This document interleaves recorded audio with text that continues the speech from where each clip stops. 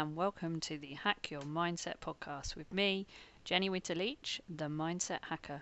So wherever you are today and whatever it is you're doing while you're listening to this, settle in and enjoy the ride. Hi everyone, and welcome to another episode of the Flying Changes show with me, Jenny Winter-Leach, and I'm thrilled today to be joined by Nikki Allen and Sky. Her little chihuahua has joined in with us this morning as well. Morning. Morning. How are you? Oh, we're fine, thank you.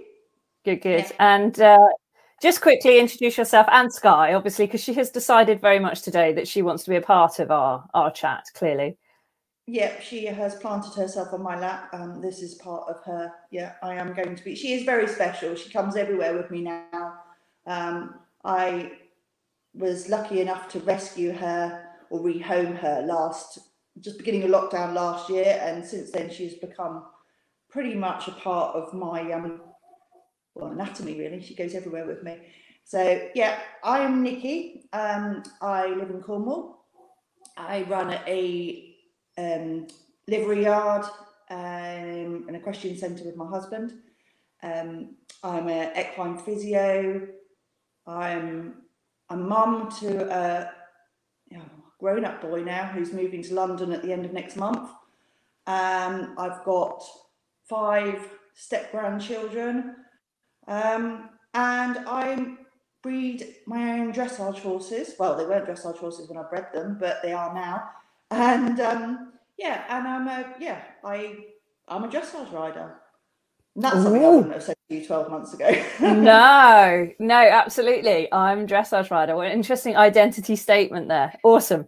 Okay, so today we're just going to chat really about what the past year has been like for you, not necessarily from a pandemic front, but obviously that's been involved as well, but from working with us, what's changed for you, why you came to us, and just tell us really a little bit about your story of the past year. So what was it? If you think back, in fact, it was a little bit over a year, really, wasn't it? It was more probably it was 18 months. Yeah, exactly. It was a long time ago now.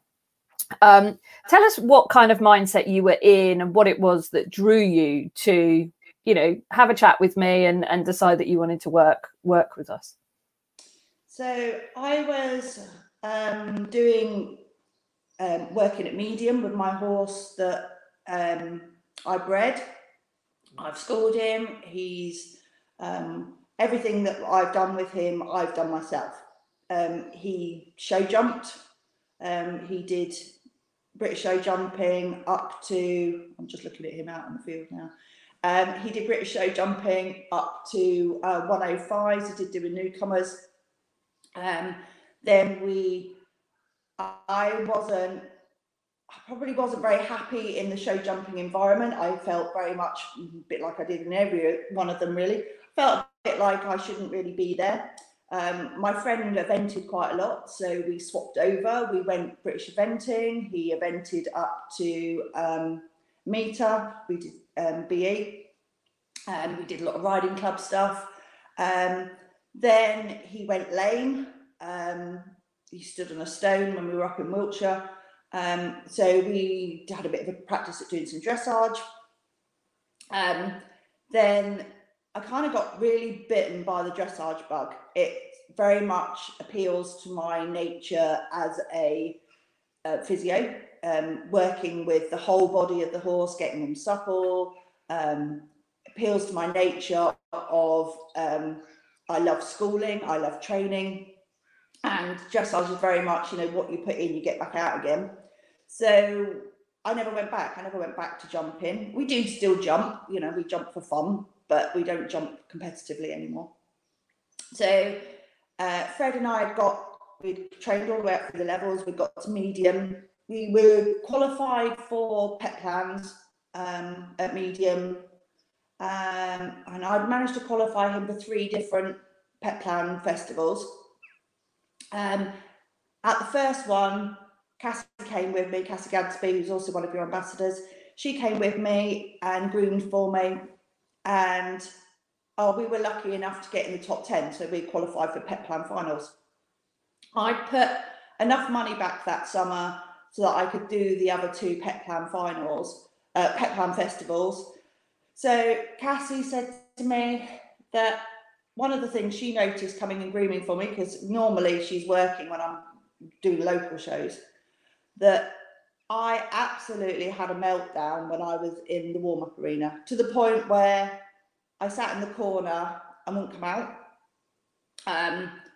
I didn't really, luckily enough, I'd had a lesson on him with Diane Furman Baker in the morning, and then we travelled up from hers to Wellington. So he didn't really need a lot of warming up. But I'd sat in the corner. I'd picked out everybody who was in that warm-up arena who was going to beat me. Everybody in the warm-up arena that I thought was an under 21, so therefore they weren't a threat.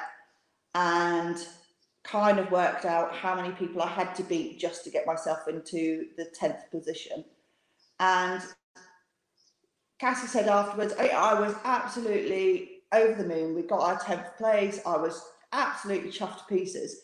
But Cass said afterwards that my negativity in the warm-up arena was detriment to her as much as it was to me. And she said, I can't believe that you don't believe in yourself that much. She said, those the money that you've put back for the next 2 pet plans, I think you ought to go and do some mindset training. And hence why I got hold of you in the first place. So we worked a lot on basically my imposter syndrome. But over those, so we worked with you from August till December before I came an ambassador the first year. And those one-to-one sessions with you were absolutely amazing. Definitely brought out my confidence, definitely brought out kind of why I wanted to do it. I love, like I say, I love the training. I love the schooling. I am competitive in nature. I want to be the best at everything I do. It's not just with my dressage, it's everything. So that isn't ever going to go away. But I needed to not give myself such a hard time about it. And that's really, really hard. So over the year of being an ambassador with you and now being a mentor, I kind of tried to work out where that's come from, why I don't believe in me, and kind of go from there. Cool. I'm just going to pause you there for a moment because we've got so much we can cover. But I just want to go back a fraction to when you decided to get some help. So I'm sure there are probably lots of people watching in or listening in that think, yes, I do exactly that. I know. I've been there, done that one myself, looked in the warm-up and gone, well, you're no threat. You're no threat. You're not even in my class. You're warming up for the different class, so that's okay. You look too fancy. I think you're not even in my class. Oh, right, here's my competitors. I think we've all done that at some point in time, haven't we? We've been in the warm-up, and rather than warming our horse up, we've been looking at our competition. Yeah. And so what was the effect? Because, okay, you got your top 10 placing, but that doesn't normally happen when you're in that kind of frame of mind, or, you know, when you have what you called the imposter syndrome. So tell us just a little bit about how imposter syndrome was sort of manifesting itself for you, and what that was like to have that, because you didn't realize at that point it was a thing either. No. I think that's the funny part. A lot of people don't realize it's a thing. They're just like, well, it's just what I do. They don't realize that it is a thing, it is detrimental, and it can change. So tell us a little bit about what was going on when you had that imposter syndrome. It's just that, I just didn't really think, I never would have said I'm a dressage rider. I was an eventer who'd gone over to the dark side. That's kind of how I used to introduce myself. I didn't think that, I trained my horses myself. I didn't think I should be there. I just didn't have any confidence that I could do it. Obviously I could do it, otherwise I wouldn't have been there. But I just didn't have any belief in myself that I should be there or that my horse should be there. It was just very much, we've done this all on luck. So every time I got a good score, I just think, the judge had a really good day today, and aren't I lucky because the judge had a good day. If I got a bad score, then that would just add to the building blocks of I'm not good enough, I'm not really supposed to be here. So, and unfortunately, like you said, it doesn't normally work that you get a good placing, because the more that you tell yourself that you're not good enough to be there, and that you believe that those bad scores are the ones that you should get and not the good scores, you end up getting to the point where those bad scores do become more of a norm, because you go in there with this attitude of, well, I'm not going to win, and you kind of, I just freeze. I'd come down the centre line, and I used to think it was Fred, oh, Fred hears the bell and he just changes. It's me. I'd come down that centre line, the bell would go, and I'd think I'd be riding exactly the same, and I wouldn't. There's no way. I'd come down, I'd just be thinking, oh my God, I've got to remember my test, I've got to remember this, I've got to remember that. I'd overload my brain to the point where I just didn't do anything. I'd ride the whole test in, oh my God, I can't move. He's in this frame, I can't move, I can't do anything. I've got to remember the test. And all I wanted to do was get out as quick as possible. And yeah, so then the scores started deteriorating and getting worse. And yeah, I was in a mess. So I was just lucky that day. No, I wasn't. I'd worked hard because I'd had 2 days lessons beforehand, and Fred was up for it. I rode my test, I just couldn't ride my warm-up. I think it's really interesting what you say there. I hear this so often. Oh, my horse hears the bell and goes tense. And it's like, well, unless for something's happened that means that the bell is a trigger for your horse and they do get worried, but probably that's something that's happened that means they get worried, is that the minute the bell goes, the rider clamps on and the horse goes, whoa. So it might be your horse doing it, but most of the time, actually, it's the rider that suddenly changes. Do you know, the most interesting one that I find as well is that someone could be schooling, and then their instructor or their coach says to them, right, we're going to ride through the test now. I know you found this as well, didn't you? We're going to ride through the test now. And suddenly the tension comes in. So tell us about that. I would have lessons. So Cassie comes over and trains me once a week home here. I have lessons with a couple of other dressage coaches as well, but Cassie's like my main person who comes over every week and runs through my tests. She's really great because she works on making sure my horses go really well in a good soft outline. But she'll come over and she'll record my test for me so I can see kind of what's going on and we can run through it before. I am a really pernickety test rider. I like to test ride at home because therefore I know that I've got it practiced down to the nth. I've gradually weaned myself off that a little bit now, but yeah, I am. But as soon as Cassie was videoing it, or as soon as she was kind of in, doing a mock marking it, I'd come down that centre line and she's going, no, but what has happened to your trot? Your trot has just died. And I couldn't believe I could, in my own arena, at home, my own horse, nothing's happened. I've already had a lesson for half an hour and I've ridden down the centre line and my trot's died. But it's just because all of a sudden I've gone from somebody assisting me and helping me to somebody judging me. Now, if I'm going to do dressage, then that's what you don't enter a dressage test to not be judged. I mean, that's a bit pointless. So, I've got to get over that bit that I've still got to ride the same. If I'm coming down the centre line for a practice to whether I can get my test, or whether I'm coming down the centre line and being judged, whether it's John, whether it's my husband, or whether it's Cassie, or whether it's anything. I just freezed. Which is ridiculous because I school horses for other people. I have I sell horses, not that often, but I do sell horses. So I ride in front of everybody else. I've ridden in front of other people since I was 7 years old. So for some reason or another, why it sort of manifested itself in my dressage was beyond me. Now I know, and now I'm working on it more, and it's just now more of a skill set that I've got to kind of improve. But because it means so much to me, and for me it's really important on it's not just them judging my dressage test. For me, it's judging how good I am at my job. It's them judging how well I've schooled my horses. And yeah, it means a lot. And that's where it's not just a competition. And that's when I knew, you know, that it's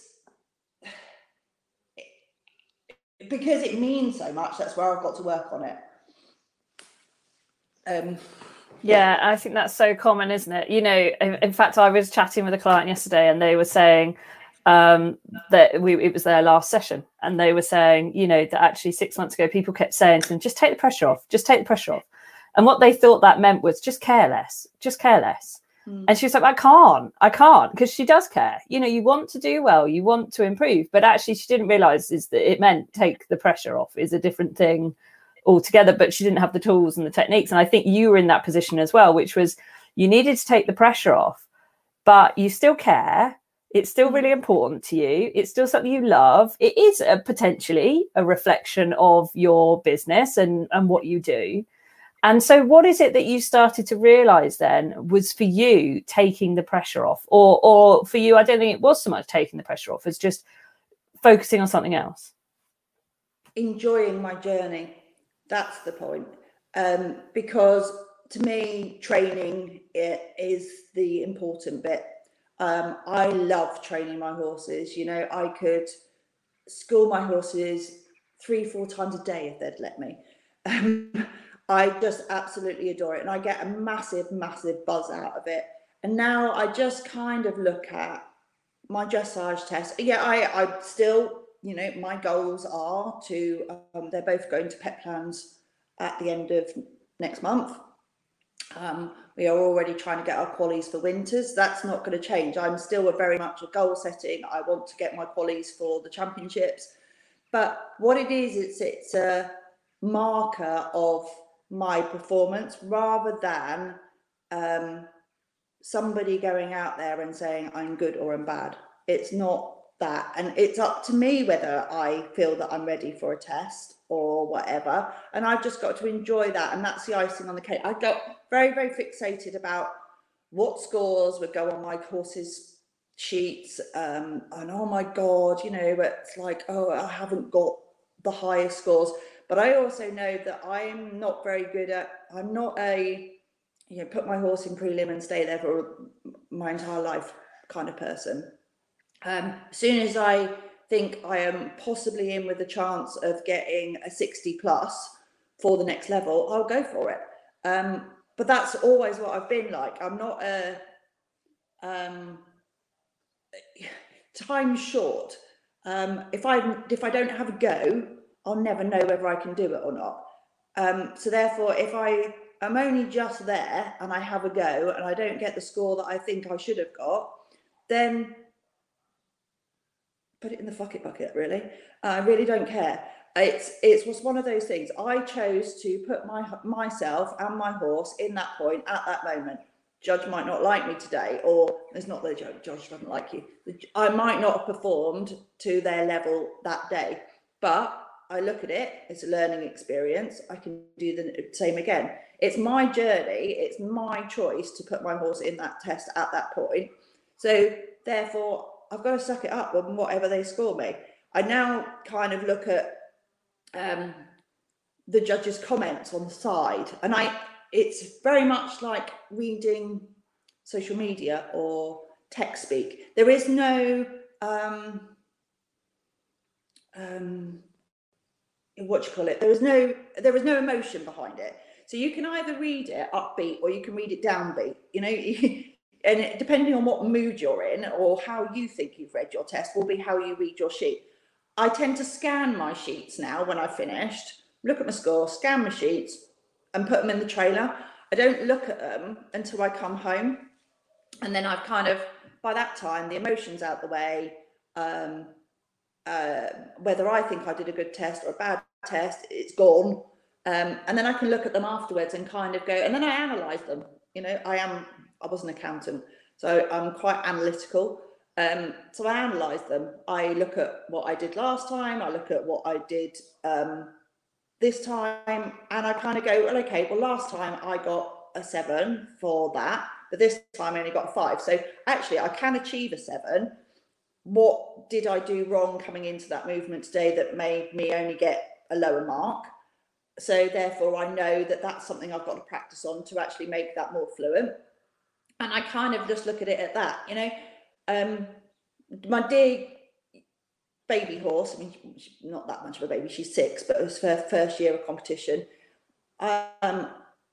We did a novice show. She's very, very spooky. We did a novice show. She came out, she won both her classes. She got high 60 marks. Really, really chuffed with her. A couple of weeks later, we had a List 1 international Olympic judge come down, local. It was organised by one of my other dressage trainers. Massive experience, massive like opportunity.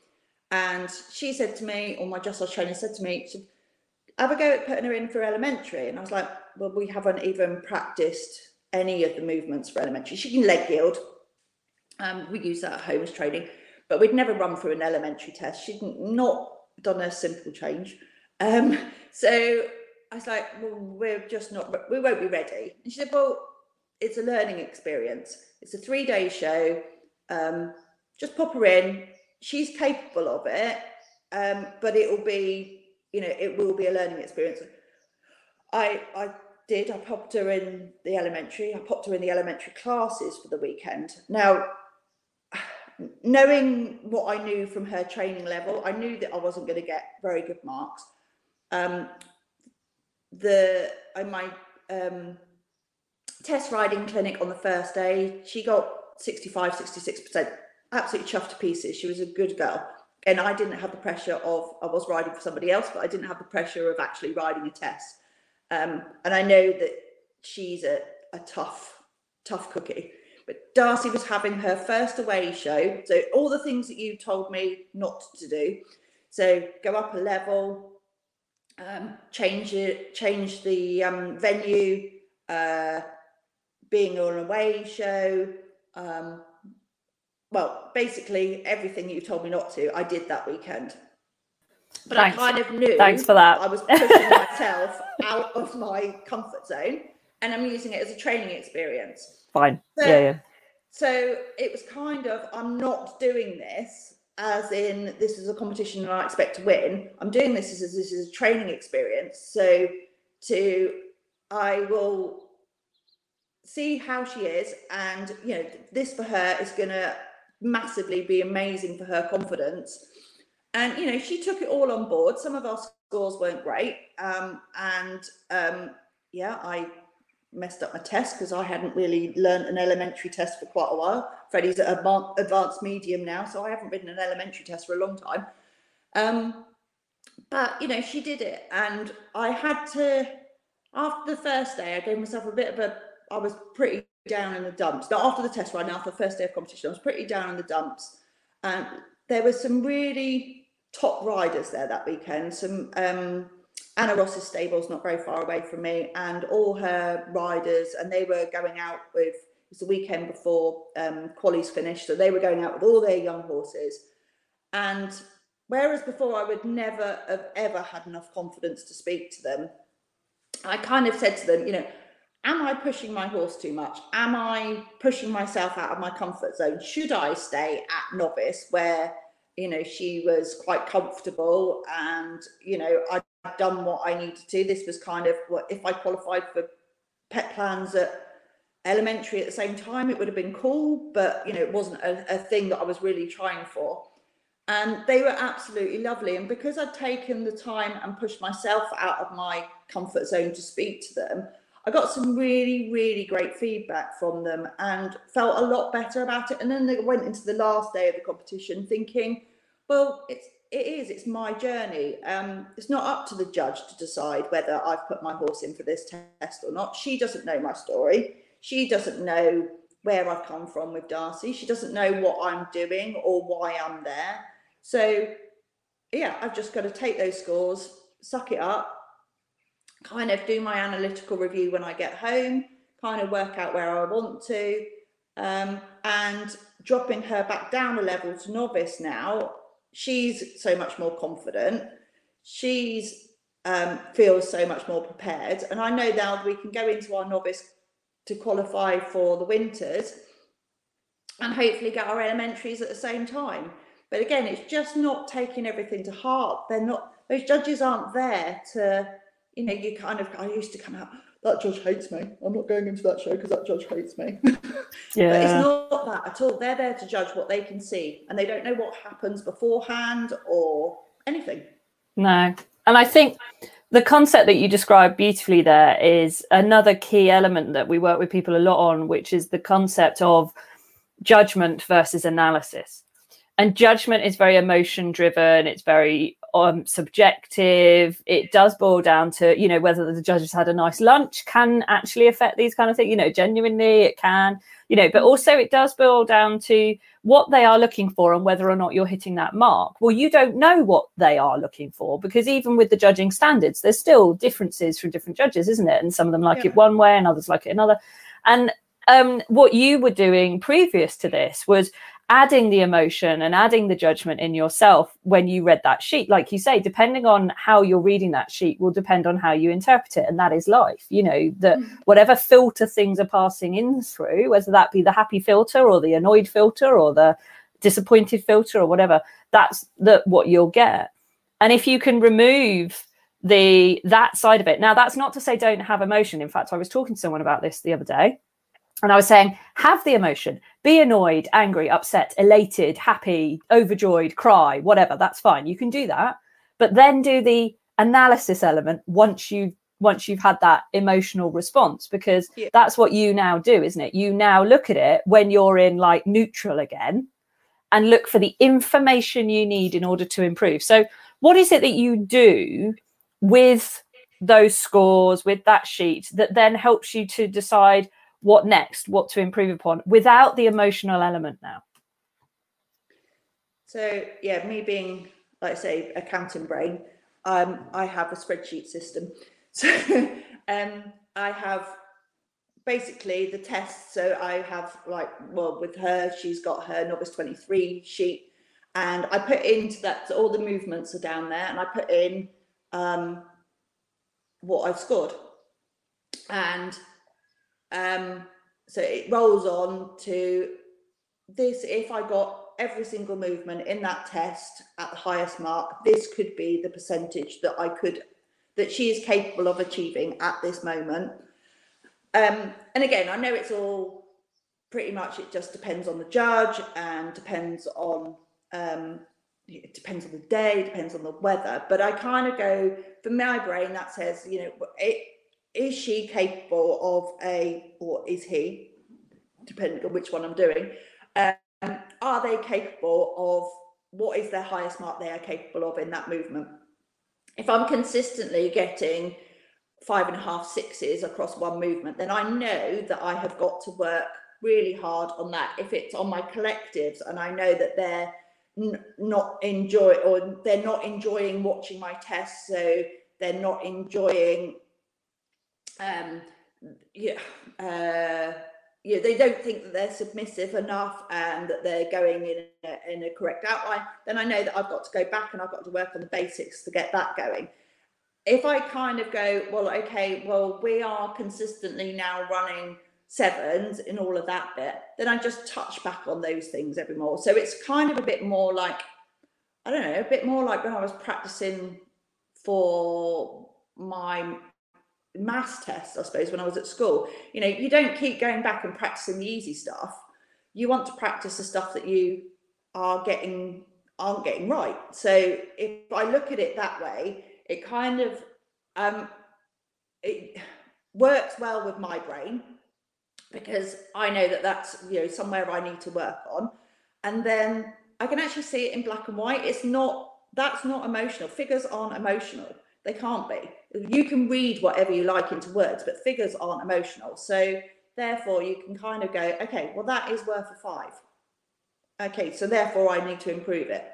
And just trying to take the emotion out of it. It's not because the judge hates my horse or hates me, or you know, yes, your horse does go better at some arenas than it does in others, but again, that's something that you can work on.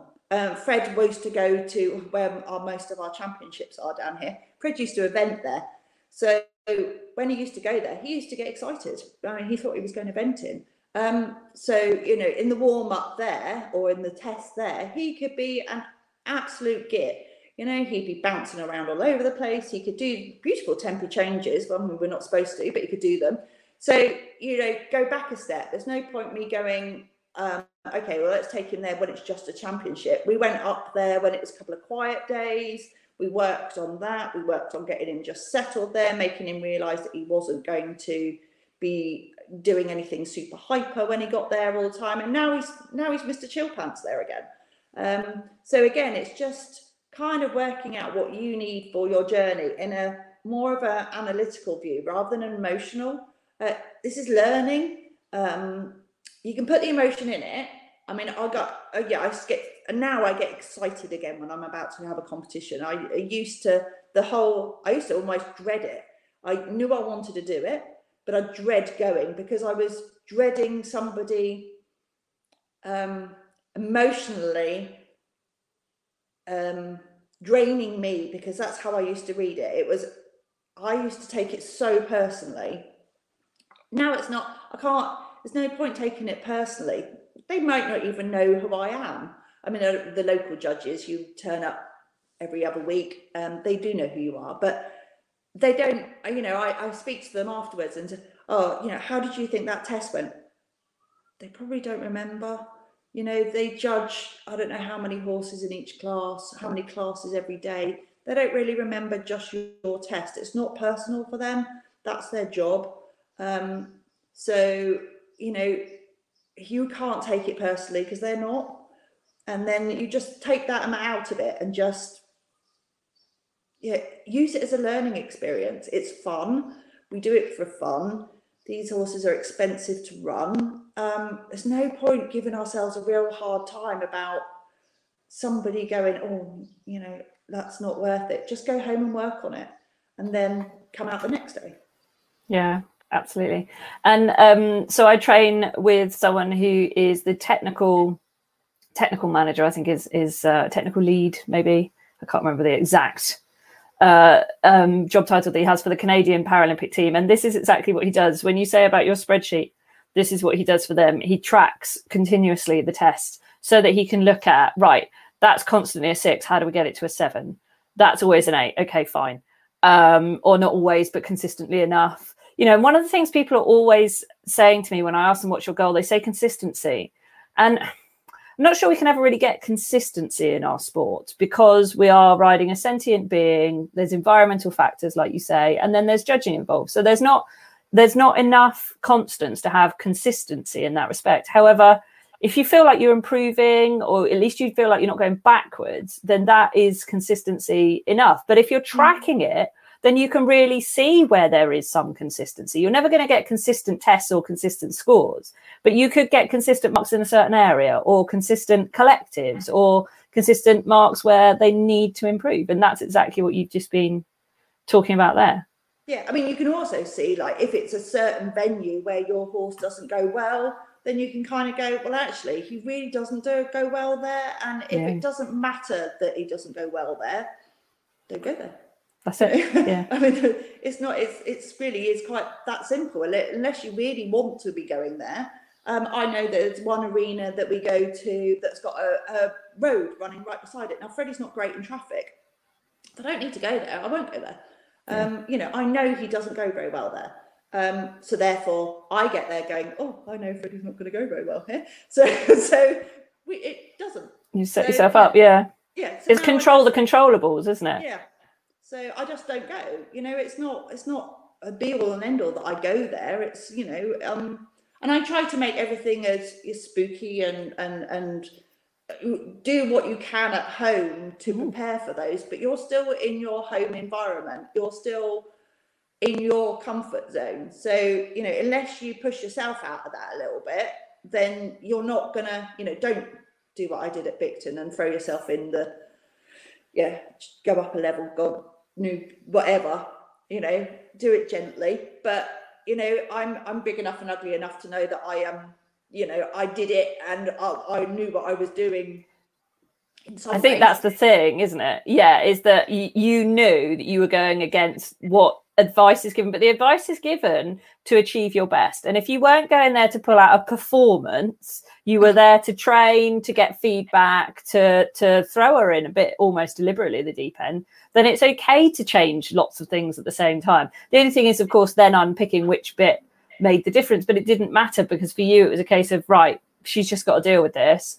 Yeah. I'm not scared of the outcome, and I'm not worried about the result. So you weren't doing something dangerous and you weren't bothered by the results. So that's okay. But if you're trying to get your best performance, that absolutely wouldn't have been the right thing to do at new level, new venue, young horse and all of that. And then come out going, oh, why didn't I pull out my best performance? Too many variables. The only thing that bothered me was, and it was one person's opinion, was that I'd pushed her too hard and that they would have wanted to have seen her perform better at a lower level. And I was like, so yeah, that's what bothered me the first day. And I was like, but actually that's one person's opinion. And do I take one person's opinion over why I thought that this was a good point in my training journey? Probably not. So therefore, you know, I said, I just sucked it up and kind of went on. But what I was proud of myself about was how I could warm up with those people that they are professionals. That's what they do. I mean, Beth Bainbridge rode 7 different horses in 14 different tests on one day, and didn't have a caller. Some of those horses she'd never sat on beforehand, and she was pulling out 65% plus scores for the whole lot. There is no way that I'm going to compete against that. I just can't. I'm not that person. I don't do that for a living. I don't have a trainer in my back pocket every day. And, you know, I've not done dressage for as long as Beth has. So there's no point. There is no comparable between the two of us. But I warmed up beside her. I asked her opinion and I asked her advice, and I didn't feel scared of it. And that's kind of where I could go, well, actually, that's where I held my own. And as I walked back across the car park for the last day, she made a point of coming out of her lorry and asking how I'd done and did I have a nice weekend. And, you know, that's kind of when I went, do you know what? I actually kind of do belong in this world. It's not too bad actually at all. And then you kind of that little tiny bit of confidence then just kind of makes you feel like, actually, no, I do belong here. And it, you know, just because they're all there on their flashy horses and that's what they do, Beth's probably got no emotional attachment. You know, she might have a bit of emotional attachment to their horses, but they're not her horses that she's brought all the way up through. My horses will never be for sale. They're my horses. So if I put a crap score on their sheet, it doesn't really matter. It's, you know, they're my horses and I love them to pieces. And it's our journey together. And you can't go out and compare yourself to the other professional riders. It's just completely different. Yeah, absolutely. I mean, I've got one client who would constantly go on and on about how they're not as good as the others in her class, but she was the best amateur in the class every single time, hands down, best amateur. And, you know, she was riding in birds when she was younger. She was riding internationally. She was doing that. But she decided to actually go and get a degree in something science related. And then from that, go into a corporate type job.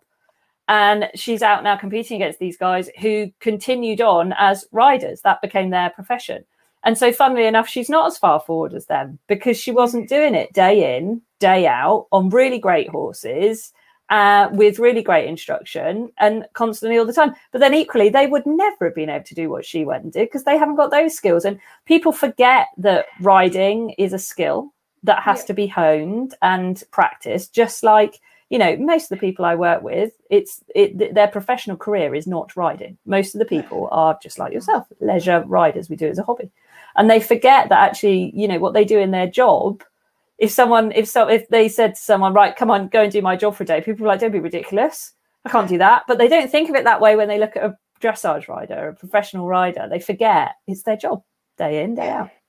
And I thought, because, you know, I'm a physio and I work on horses every day, you know, that is, oh God, you know, I'm in the profession. I'm not a dressage rider. No. I'm not a professional dressage rider. I am a equine physio. You know, they wouldn't be able to come and do an assessment and rehab on a horse. So therefore, I can't expect myself to go be in there and be able to pull out the scores that they can, or sit on that horse for the first time and then pull out a 65% test. You know, I mean, it's just not going to happen, because that's not my skill set. My skill set is the fact that I school my horses in the morning before I go off and do physio for the whole day. You know, that's what I do. But you know, it's just about what I've discovered most over the last sort of couple of years. It's just about taking a step back and just enjoying it, because it's just, otherwise it's just super draining. You know, you just get to the point where you kind of dread going out. You want to go out, you dread going out, you dread picking up your sheets, you dread looking at it, and then you come back and there's no real sense of fulfillment. No matter whether you've won or you've come last, there is no fulfillment in it, because you can talk yourself out of or into any score or any placing. You can kind of, you know, when you're in that spiral of working out whether you should be there or not, you don't think you've actually achieved anything, and then it just becomes hard work. And my husband would say to me, "You do this for fun?" Like, why? And I was like, "Yeah, I don't know why." Yeah, I'd love to. So yeah, I just kind of, you know. Go on. No, I was going to say, so we know that you've overcome imposter syndrome very much now. I mean, to have gone and done what you did the way that you did it, there is no way that if you felt like you didn't fit in, or, you know, that you couldn't do it, or that everything was based on your scores, you'd never have taken your young horse to that show and dealt with it the way that you did, you know, ever, and come out of it with such positive experience. So that's absolutely like clear evidence that you're now in such a better place to be able to do what you love. What else do you think was a real kind of pivotal thing that you've learned in the last couple of years that has really made that much of a difference to your riding? And the thing is people come to me because they want better scores and better performance, and that's absolutely fine. Like, I totally get that. That's a really great reason. What they don't realize is that actually what we do is we work on their psychology and mindset to get them enjoying it more, and, you know, going with the flow and going with the process and doing all of that stuff. And then their scores improve. But what they're expecting very often is that there's some kind of magic quick fix or something to improve scores or suddenly do better. What they don't realize is we've got to unpick all the other stuff. So what was some of the other stuff that we unpicked for you that you're happy and willing to share that made such a big difference for you? The actual finding my place in competition has been very much the last thing that's fallen into place. I think what I've discovered over the last couple of years is actually who I am. There was, I think, one podcast you did about finding your me. Well, I didn't really know what my me was. You know, I can easily write it down in my bio. This is what I am and this is who I am. But actually, you've got to find your me and find it in your heart. I know that I love helping people. And one of the things that you helped me discover was the fact that I'd help people to the point where actually I was putting myself last all the time, which is great. It sounds heroic, sounds amazing. But when my health started taking a massive battering for it, and I was exhausting myself to the point where I couldn't do what I wanted to do with my own horses, and I was too fatigued to ride or too poorly to do my competition, then you need to slow down a bit. So the archetype thing that we did in one of the mindsets was amazing, because yeah, I am a pleaser. I want to please people, but I've got to learn to put up boundaries in my own life. So yes, I can still please people, I can still help people, but learn to keep that within a safe environment for me. So if I can't do it, I now say no.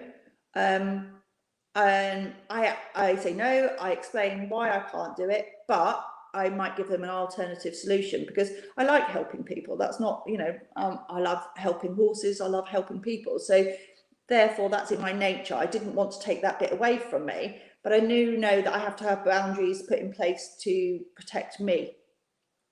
The other thing is kind of unpicking where all this came from in the first place. Why do I feel the need to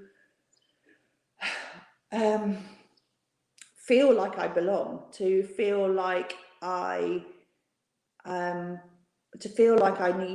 need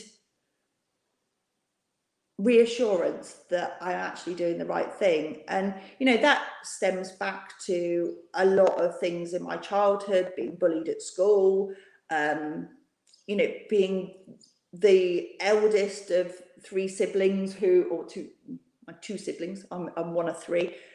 Being the eldest, I was, you know, I found school pretty easy, and I was always, and I'm a strong person. I know I'm a strong person, so therefore I take control of things. And because of that, sometimes people pile stuff on you, and that's fine.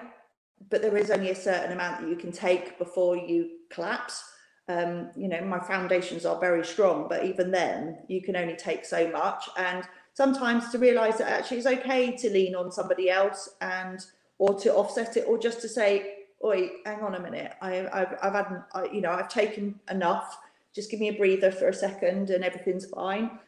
And kind of that was how it was manifesting in my riding. And it has done all through my life. It's been whatever, you know, when I had postnatal depression when Ryan was born. But at that point, he was the most important thing in my life. I had points in my life where I thought that I was a crap wife. You know, when Ryan was a bit older, you know, I had cognitive behavioural therapy because I was convinced that John was going to leave me. Again, he was the most important thing in my life at that point. And I think, you know, now I've been married 23 years, you know, Ryan's moving off to London. Now the horses are the most important thing in my life. You know, my family and is super important, but they're pretty stable. You know, that's not likely to, you know, God forbid that ever changes. The riding is now something I can work on, and so it's important to me. And that's kind of why it started manifesting itself in my riding. So it was actually a lot deeper than just my riding. And just kind of working out who I am, dealing with the fact that, yes, yeah, I want to achieve. So kind of like suck that up a bit, because that's kind of how you're going to push yourself anyway. And just kind of knowing that it's because this is really, really important to me that it bothers me. And yeah, just try and enjoy it. And I think probably in 10 years time, I'll be nearly 60. So, you know, I might be thinking about slowing down, but hopefully in 10 years time, I can look back at this and kind of go, well, actually, yeah, that was a really, really great part of my life, just like bringing up Ryan was, and you know, being married to John has been. It's all part of life's journey. And if I don't start enjoying it, these 10 years are going to go past with me being a nervous wreck and actually not enjoying this new stage in my life. So yeah, it's very, very much deeper than just your riding. And you know, you don't it's not one of those therapy things that kind of make you go in and you know, tell you about my backstory. Don't need to, but what it does give you the skills is to kind of work out where you are, work out your why, and then then you can work on it and kind of think, okay, well, I can live with that. I can't live with that bit. I now surround myself with people that I like, you know. Even my clients, last year I made the decision that we weren't going to do DIY livery anymore. I've still got them. I've still got some, and I've got a lovely, lovely bunch of DIY liveries. They are like my little family, and I love having them around. We all G each other up. We did a load of dressage anywhere during the winter when we weren't able to go anywhere else. And we all support each other. Most of them watch your lives in the morning, and you know, they'll go, oh, that was really right. We got something from that, or we know why you do that now. And I'm like, yeah, well, you know, all I can do is pass on my little bit of knowledge that I know. Take it, leave it, do whatever. But we're all like just one big family. And again, you surround yourself with people who've got the same reason in life to be, then it kind of just makes life a lot easier, and then everything else starts slotting into place, you know, and you just start beginning to enjoy life a little bit more, and then it shows in your riding. Awesome. Gorgeous. I mean, yeah. I don't know what to say to that.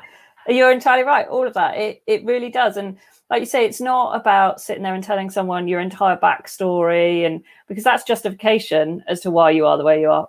Okay, there will be things that mean you are the way you are, but what do you do about it? How do you move on from it? What tools do you need? And you're right. I like to think that it's giving you the tools to fish rather than feeding you a fish. You know, it's saying, well, here's the tools. When you come across something again, you go, oh God, that harks back to that, or God, that's just popped up. Where'd that come from? That you can then do something about it, not have to contact me and go, help, I need rescuing again, because it's a bit tiring trying to do that for everyone. I think I'd burn out. So yeah, I mean, is there anything else that you want to kind of add, or, you know, say to people where you've got this opportunity today? I think it's just, you know, you can't go back and change what's happened. You know, whatever's happened, whether it's, you know, I can't say I had a bad childhood. I didn't have a bad childhood. You know, most things are, you know, everyone's probably had some sort of bullying at some point or another. You know, I had, you know, my mum and dad were great. They supported me, but perhaps sometimes the people I surrounded myself with didn't have the same end goal as what I did. But again, it doesn't matter. Your journey is your journey. We only get to do this once. So put the past in the past, use it as a tool, and just kind of find you and go with it. I think that's all I can say, really. Wow, find you and go with it. Just like that. And if people are sat here thinking, how on earth do I find me and go with it? Then there's lots of options, aren't there? Yeah, I mean, it sounds simple, because, but, and God, I still have ups and downs, and I still have, you know, I know that the basis is there. And actually, I don't have to do any of this. I don't have to push myself this hard. It's my choice to do it. So therefore, I could cut out so much of my stress and lead a really, really easy life. But I wouldn't be me. And I think that's the thing. It's just finding your me and what you're happy with and what you're not happy with, and just try and, you know, I could make my business so much bigger and so much better if I wanted to. I don't really want to. I'm quite happy with my personal touch that I do and where I am. I've got enough pennies to do what I want to do. You know, I love my horses. I could go out and buy myself something really flashy, but I love the training, so therefore I do what I do. It's just finding what you enjoy doing, and yeah, just going with the flow a little bit more, you know. It's just, I think that's probably what the last 12 months has taught me, is that you just have to, life's going to throw curveballs at you anyway. So just go with the flow a little bit more and just kind of enjoy the journey. Awesome. Thank you so much. And if anyone wants to drop you a message or ask you a question or hear anything from you, then what's the best way they can get hold of you? I'm best on Facebook. I have got an Instagram account, but I'm still not brilliant on it. But it's Woodwick Farm Equestrian Centre or Equine and Physiotherapy Centre. If you just put Woodwick Farm in Facebook. Yeah, Woodwick Farm, and it's the longest Facebook page I've ever come across in my life. So if you find that one, you know it's the right one. Yeah, it's like something like Woodwick Farm Equestrian Rehabilitation and Physiotherapy, something or other, and some other things as well. I couldn't quite work out what I'm best at being, so there, it's got all of them in it. And it's Woodwick Farm on Instagram.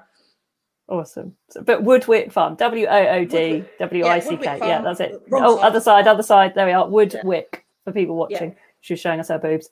Cool. Super. So thank you so much, Nikki. It's been absolutely lovely. People have really, really loved hearing your story and hearing you, having come through this and the different person that you are. So thank you so much for a little bit of inspiration.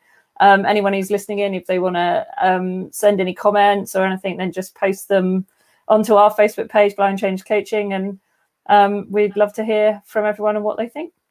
So thank you so much, Nikki. It's been a pleasure. Thank you. It's not saying I don't need you anymore, though, Jenny. I still need you every so often to help me rewire my bits, but I'm okay. Well, that's the thing, isn't it? Like the support is then there if and when you need it. You're not leaning on it. It's not crutch. I'm not holding you up, but every now and again, same way I have coaches for me, and I have a mindset coach and I have a person that I go to when I need a bit of help every now and again, because we're human. We are not islands. We need the support around us. And of course, you're an ambassador and a mentor. So you've got our amazing Eden group and the ambassadors and things to be part of, and a fabulous mentor to them as well. So don't worry, we're not going anywhere. We love having you. So thank you so much, Nikki. It's been an absolute pleasure, and hopefully see you soon. Yeah, see you soon. Take care. Bye. Bye. And I hope you enjoyed this podcast as much as I did. If you want to listen to more of them, then please do follow us in Apple, in Google, and on Podbean. Hack Your Mindset with Jenny is the name of this podcast, so please do subscribe, follow us, and we look forward to you listening into our next one. Bye, everyone. You got this.